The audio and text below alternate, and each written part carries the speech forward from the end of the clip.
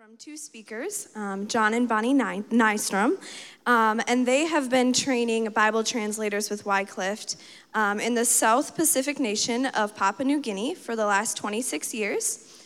They have actually written a book called Sleeping Coconuts, right here, which tells the story of the amazing way God used a tsunami to change the face of Bible translation in Papua New Guinea.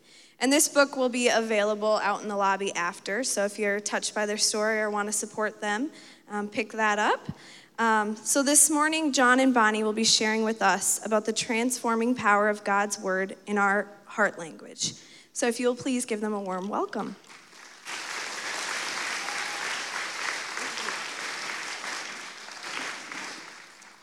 Thank you. We have an awesome privilege of having God's word in the language we understand. And I'd like to begin this morning by reading from it. Psalm 19, verses 7 through 11. The law of the Lord is perfect, reviving the soul. The statutes of the Lord are trustworthy, making wise the simple. The precepts of the Lord are right, giving joy to the heart. The commands of the Lord are radiant, giving light to the eyes. The fear of the Lord is pure, enduring forever. The ordinances of the Lord are sure and altogether righteous. They're more precious than gold, than much pure gold. They're sweeter than honey from the comb. By them is your servant warned. In keeping them, there is great reward. Let's pray. Lord, may the words of our mouths and the meditations of all of our hearts this morning be pleasing to you, O Lord, our rock and our redeemer. Amen. It's a privilege for us to be here this morning. And I was thinking, what are our connections to CMA churches and CMA missionaries? And we're really blessed for 2 different years when we lived in near Gas City, Indiana, and we were part of Exit 59 Church. Is anybody here from Exit 59 Church? Is there anybody here who has a better name for their church than that? That is cool. I don't know what they're doing now that they've renumbered the exits on the interstate. They're doing something, I guess. We want to thank you for the opportunity to lift up the name of our Savior as we talk about some of the things that we've seen him done in our lives and the people that we have had the privilege of working with. All of us face challenges in our lives. Sometimes we have disasters. And when we do, when things don't go our way, we have a choice about how we'll respond. The things that happen to us do not determine our response. We do. And by God's grace, we can choose to respond differently than one might expect. And we hope to encourage you this morning with a story of what some of our friends did in the aftermath of their disaster, and some stories about the way God's word is transforming our lives and the lives of some of the people that we've had the privilege to work with. In 1987, John and I and our 11-month-old daughter took off on the adventure of a lifetime. We moved from Seminole, Florida to Papua New Guinea, to an island nation just north of Australia. It's got a little finger pointing up to it. Our village, where we ended up, was built on the north coast of Papua New Guinea, on a narrow strip of sand between the Pacific Ocean and Sisino Lagoon.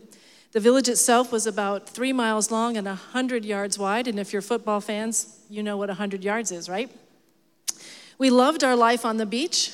Eric came along a couple of years later, and I homeschooled our kids through primary school.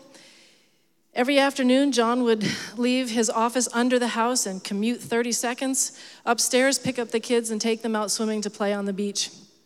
We loved our life on the beach. Both Brianna and Eric are grown and married in the last couple of years, living on the West Coast, but they both say they wouldn't trade growing up in Arup for anything.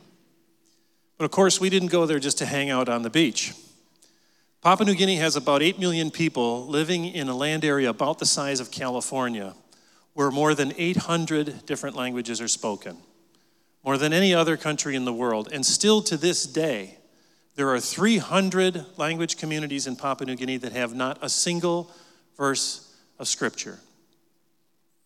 Bonnie and I went there so the people who speak the Arup language would have the same privilege that you and I have, to hear God speaking to us through the Scriptures, translated clearly in the language that speaks to our hearts.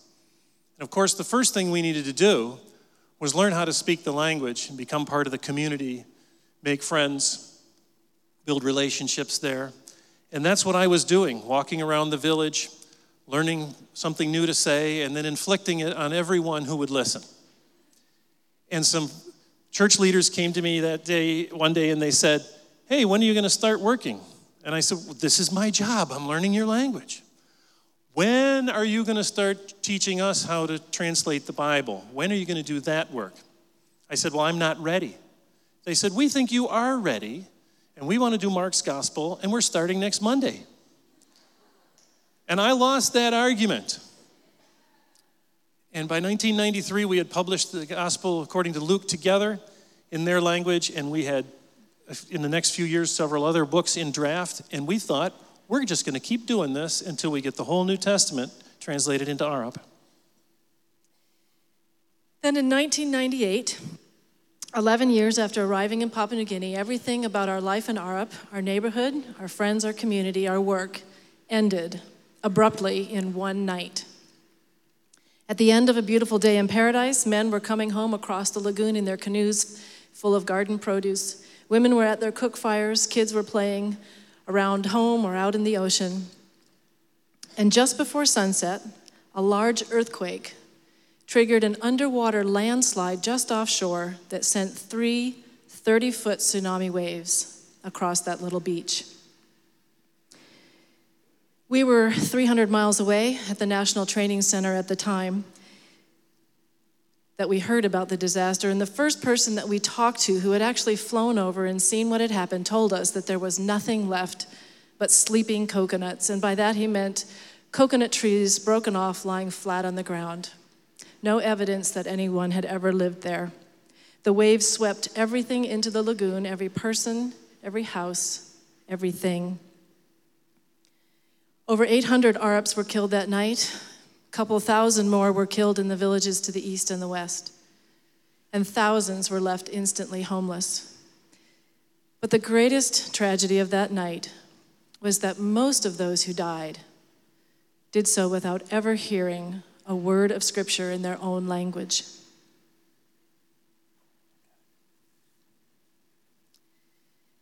Tragedies in our lives have a way of refocusing our thinking, challenging our assumptions about what we do and why we do them. And that's exactly what happened to us. Before the tsunami, we were totally focused on finishing the Arab New Testament. So much so that when people from the villages to the east and west of us, Sisino and Malo, had come and asked us if we would help them get a translation, we thought it was impossible. Everything we knew about Bible translation was one couple like us working in one language on one translation at a time. All of our training, everything we knew, told us to say no. But after the tsunami, we and the 3 Arab translators that had survived realized we couldn't make them wait any longer. We had to find a way to help them, and we had to do it sooner rather than later. Our Arab friends had lost a third of their population. Imagine 1 out of every 3 people that you know dying on the same day. And at that point, they chose. They could have turned away from God and given up on Him. They could have turned inward to see to their own needs. But instead, they chose to turn outward and to serve other people in the midst of their pain. And so even though we and they had no idea how we might work to do Bible translations in 3 languages at the same time, we decided we're going to do it. And when we sent an invitation to those 2 communities, east and west of us, those invitations started spreading like rumors. And like rumors do, they went everywhere we had no intention for them to go. And pretty soon, people from 8 other languages, not related to the coastal languages we had in mind, started coming to us and saying, "What about us? Can you help us get a Bible translation in our language?" And we thought, well, 3 we don't know how to do. 11 is ridiculous. But we knew that if we said no, it could be generations before somebody else would come and help these people get a Bible translation in their languages.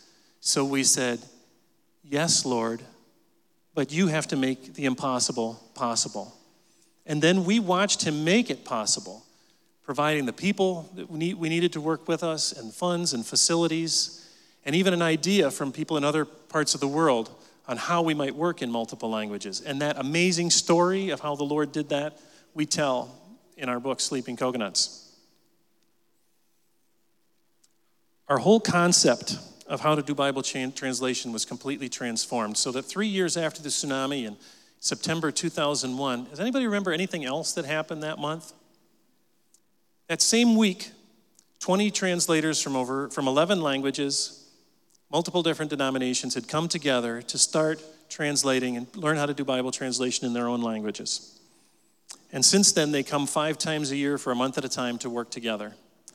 For me, the most exciting part of that beginning was watching the translators that I had trained, like Pastor Peter Marokiki and Emil Ninkure, teaching, training, encouraging, discipling all these new translators, just like I had done for them. And the project became a discipleship program, carefully disguised as a Bible translation project. As the translators prayed with each other, encouraged each other.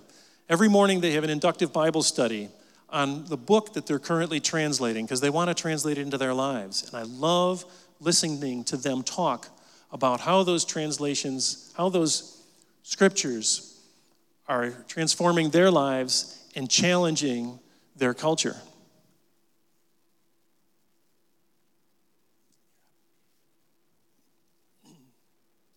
During the translation workshops, the translators work together on the same translation, the same scripture at the same place at the same time. And what they're finding is that discussing those difficult things that they're trying to translate together is a great way to learn what those things mean.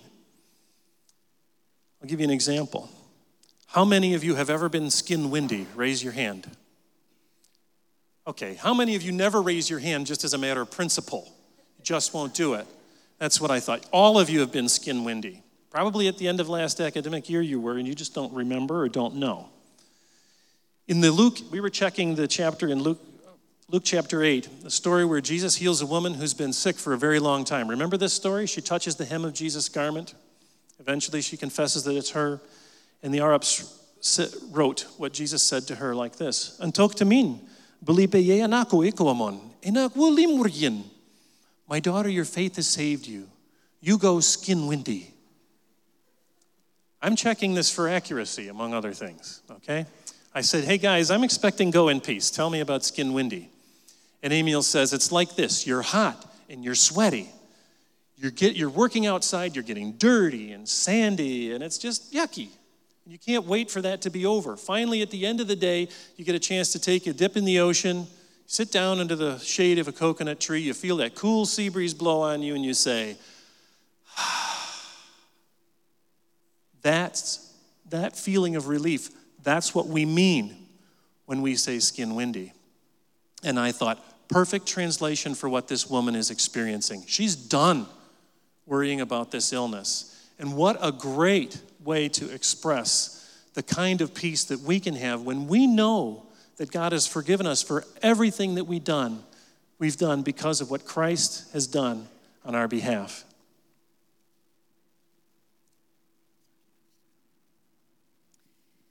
From the tragedy of that devastating tsunami came a complete transformation of the translation project and the process that we were using. Like this bent coconut palm, the translation project began to grow in a completely new direction after the tsunami. But it wasn't just the translation project that God wanted to transform. He wanted to transform the translators as well. Early in our time in Papua New Guinea, I saw in myself attitudes and behaviors, ways of responding to difficulties that I knew needed changing. Our first night in a village in Papua New Guinea, our daughter was bitten up by something, fleas, I don't know what, but she had over 300 bug bites on her little body the next morning. It was the end of a long dry season, and we had no water in our rain barrel. Our friends in the village were bringing us water in these long bamboo tubes that they had collected from the stream. Sometimes we'd boil the water and we'd drink it with all the silt still in it. We didn't even want to wait to let it cool or to let that silt filter out. Brianna wasn't sleeping through the night. We were hot, we were tired, we were miserable, and I let everyone who spoke English know just how bad things really were. I realized too at that time that I had 3 priorities. One was to keep our daughter alive, keep her bug bites from getting infected, find food, figure out how to make food that we actually would eat so we wouldn't lose any more weight than we had already, and sleep. And that was it. If those 3 things happened in a day, it was a good day. Eventually I realized maybe God should be on that priority list somewhere. And I started looking into his word. But I told the Lord, I'll read the scriptures, but you need to keep me awake long enough to hear what you have to say, because I usually put myself to sleep reading. I started in Philippians. That's a good attitude book, right? And God did finally keep me awake long enough. I don't know how long it took, but he started to speak loud and clear in chapter 2, verse 14. He said, do everything without complaining or arguing. Okay, stop there.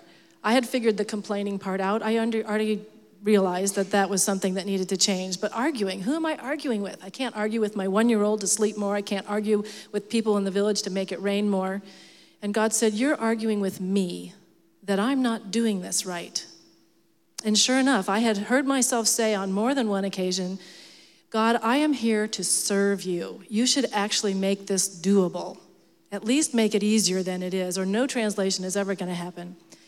But he went on to say, do everything without complaining or arguing, so that you may become blameless and pure, children of God without fault in a crooked and depraved generation in which you shine like stars in the universe as you hold out the word of life.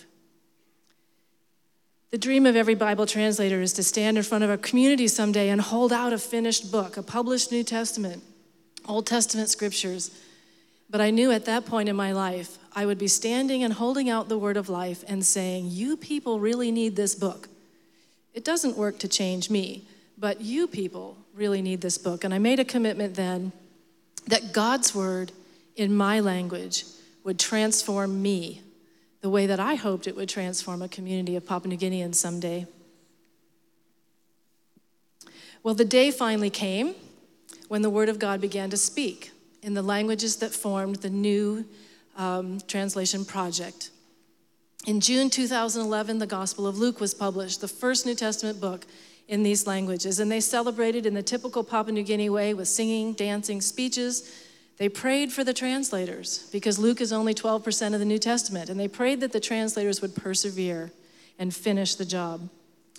Sisino, that one of those languages to the west of us that had been asking for a translation, now a part of the new translation project, Sisino translator Kenny Iprum suffers from recurring malaria and who knows what other undiagnosed illnesses. Sometimes he's too sick to even finish a workshop and he has to go home and recover so he can come back again in a month or 2.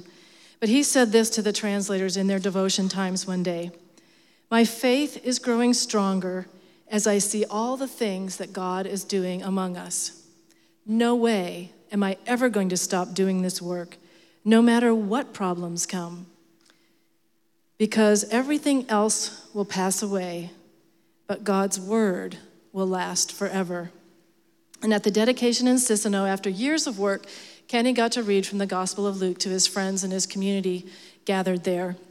But not only did they get to hear Kenny read, they got to buy a book, and it came with an audio CD because a lot of the people that we work with either barely know how to read or don't know how to read at all, and they certainly don't know how to read in their own language.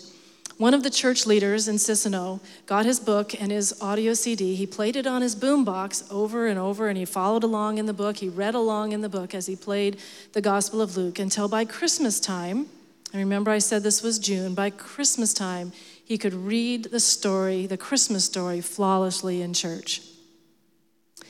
Later, some women came to Kenny and they said, Kenny, you know that Christmas story that you translated? Well, one of our pastors read it. And those words shot straight in and excited our stomachs. They heard the gospel clearly in their own language for the first time.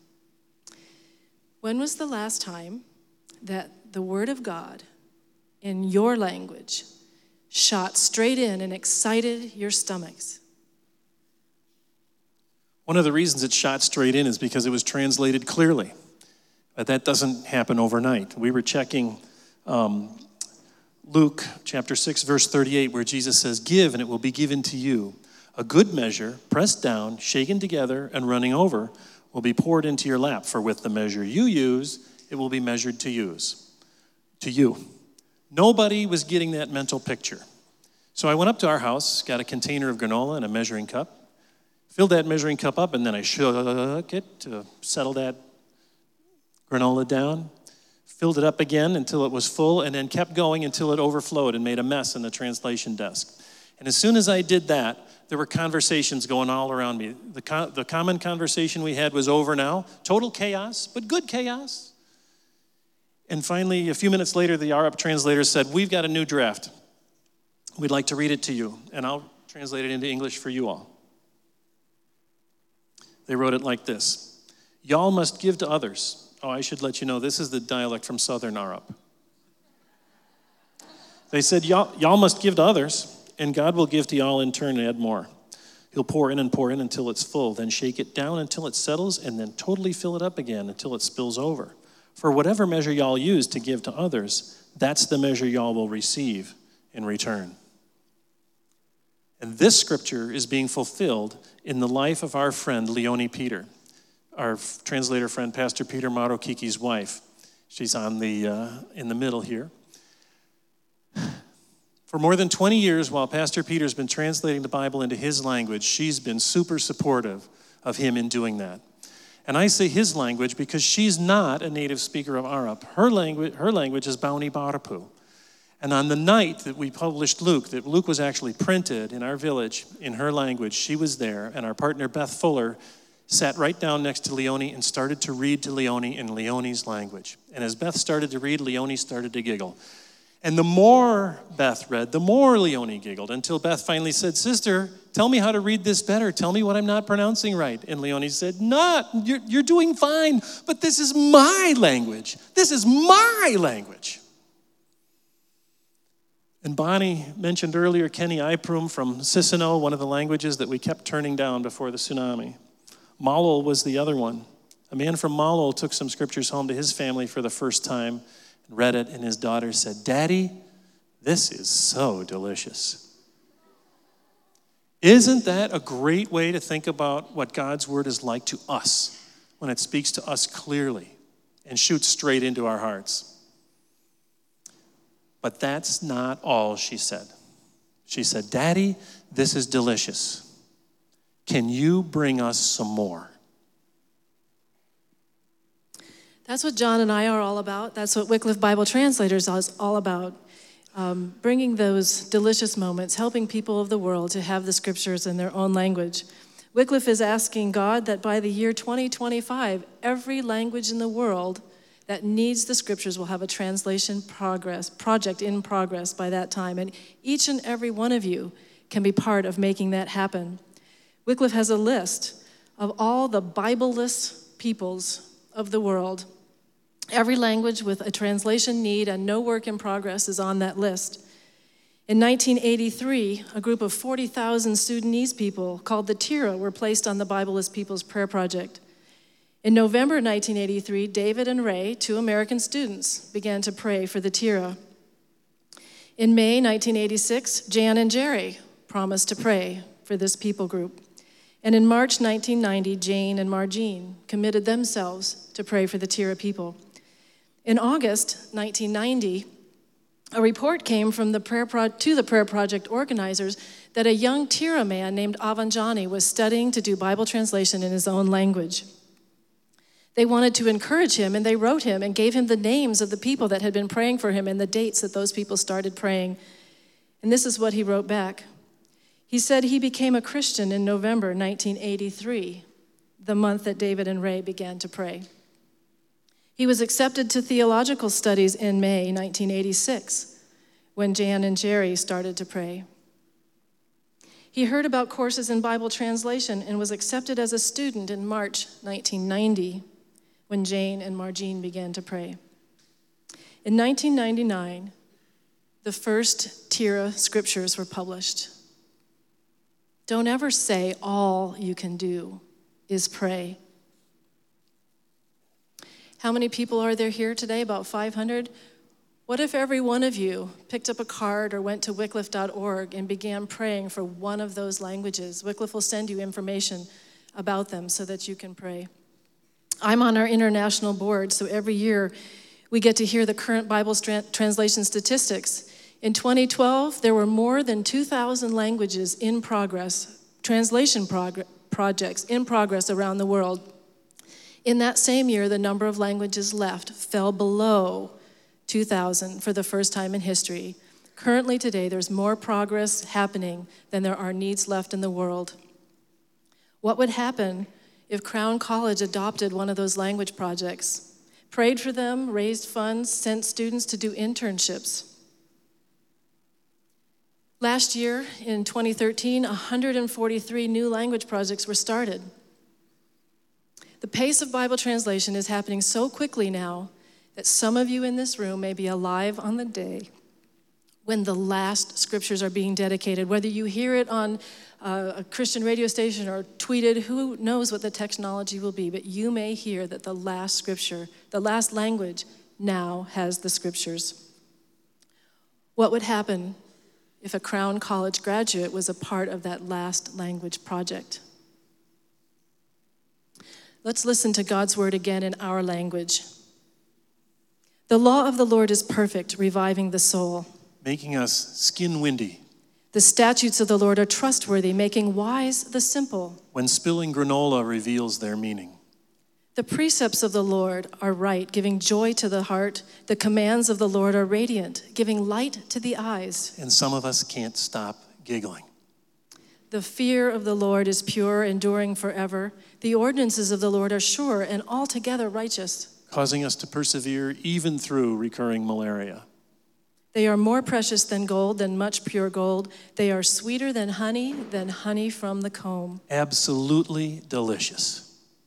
By them is your servant warned, and in keeping them there is great reward. What if everyone in this room received with joy the scriptures in your language and allowed them to transform your lives every day? Pray with me, would you? Father, we thank you that we do have your word in our own language. We thank you for letting us participate in bringing it to those who don't have it. And we pray that you'd help us not to take for granted that we do have it in our own language and can learn about the forgiveness and peace that comes through the death of your Son, Jesus, in whose name we pray. Amen. And you're dismissed.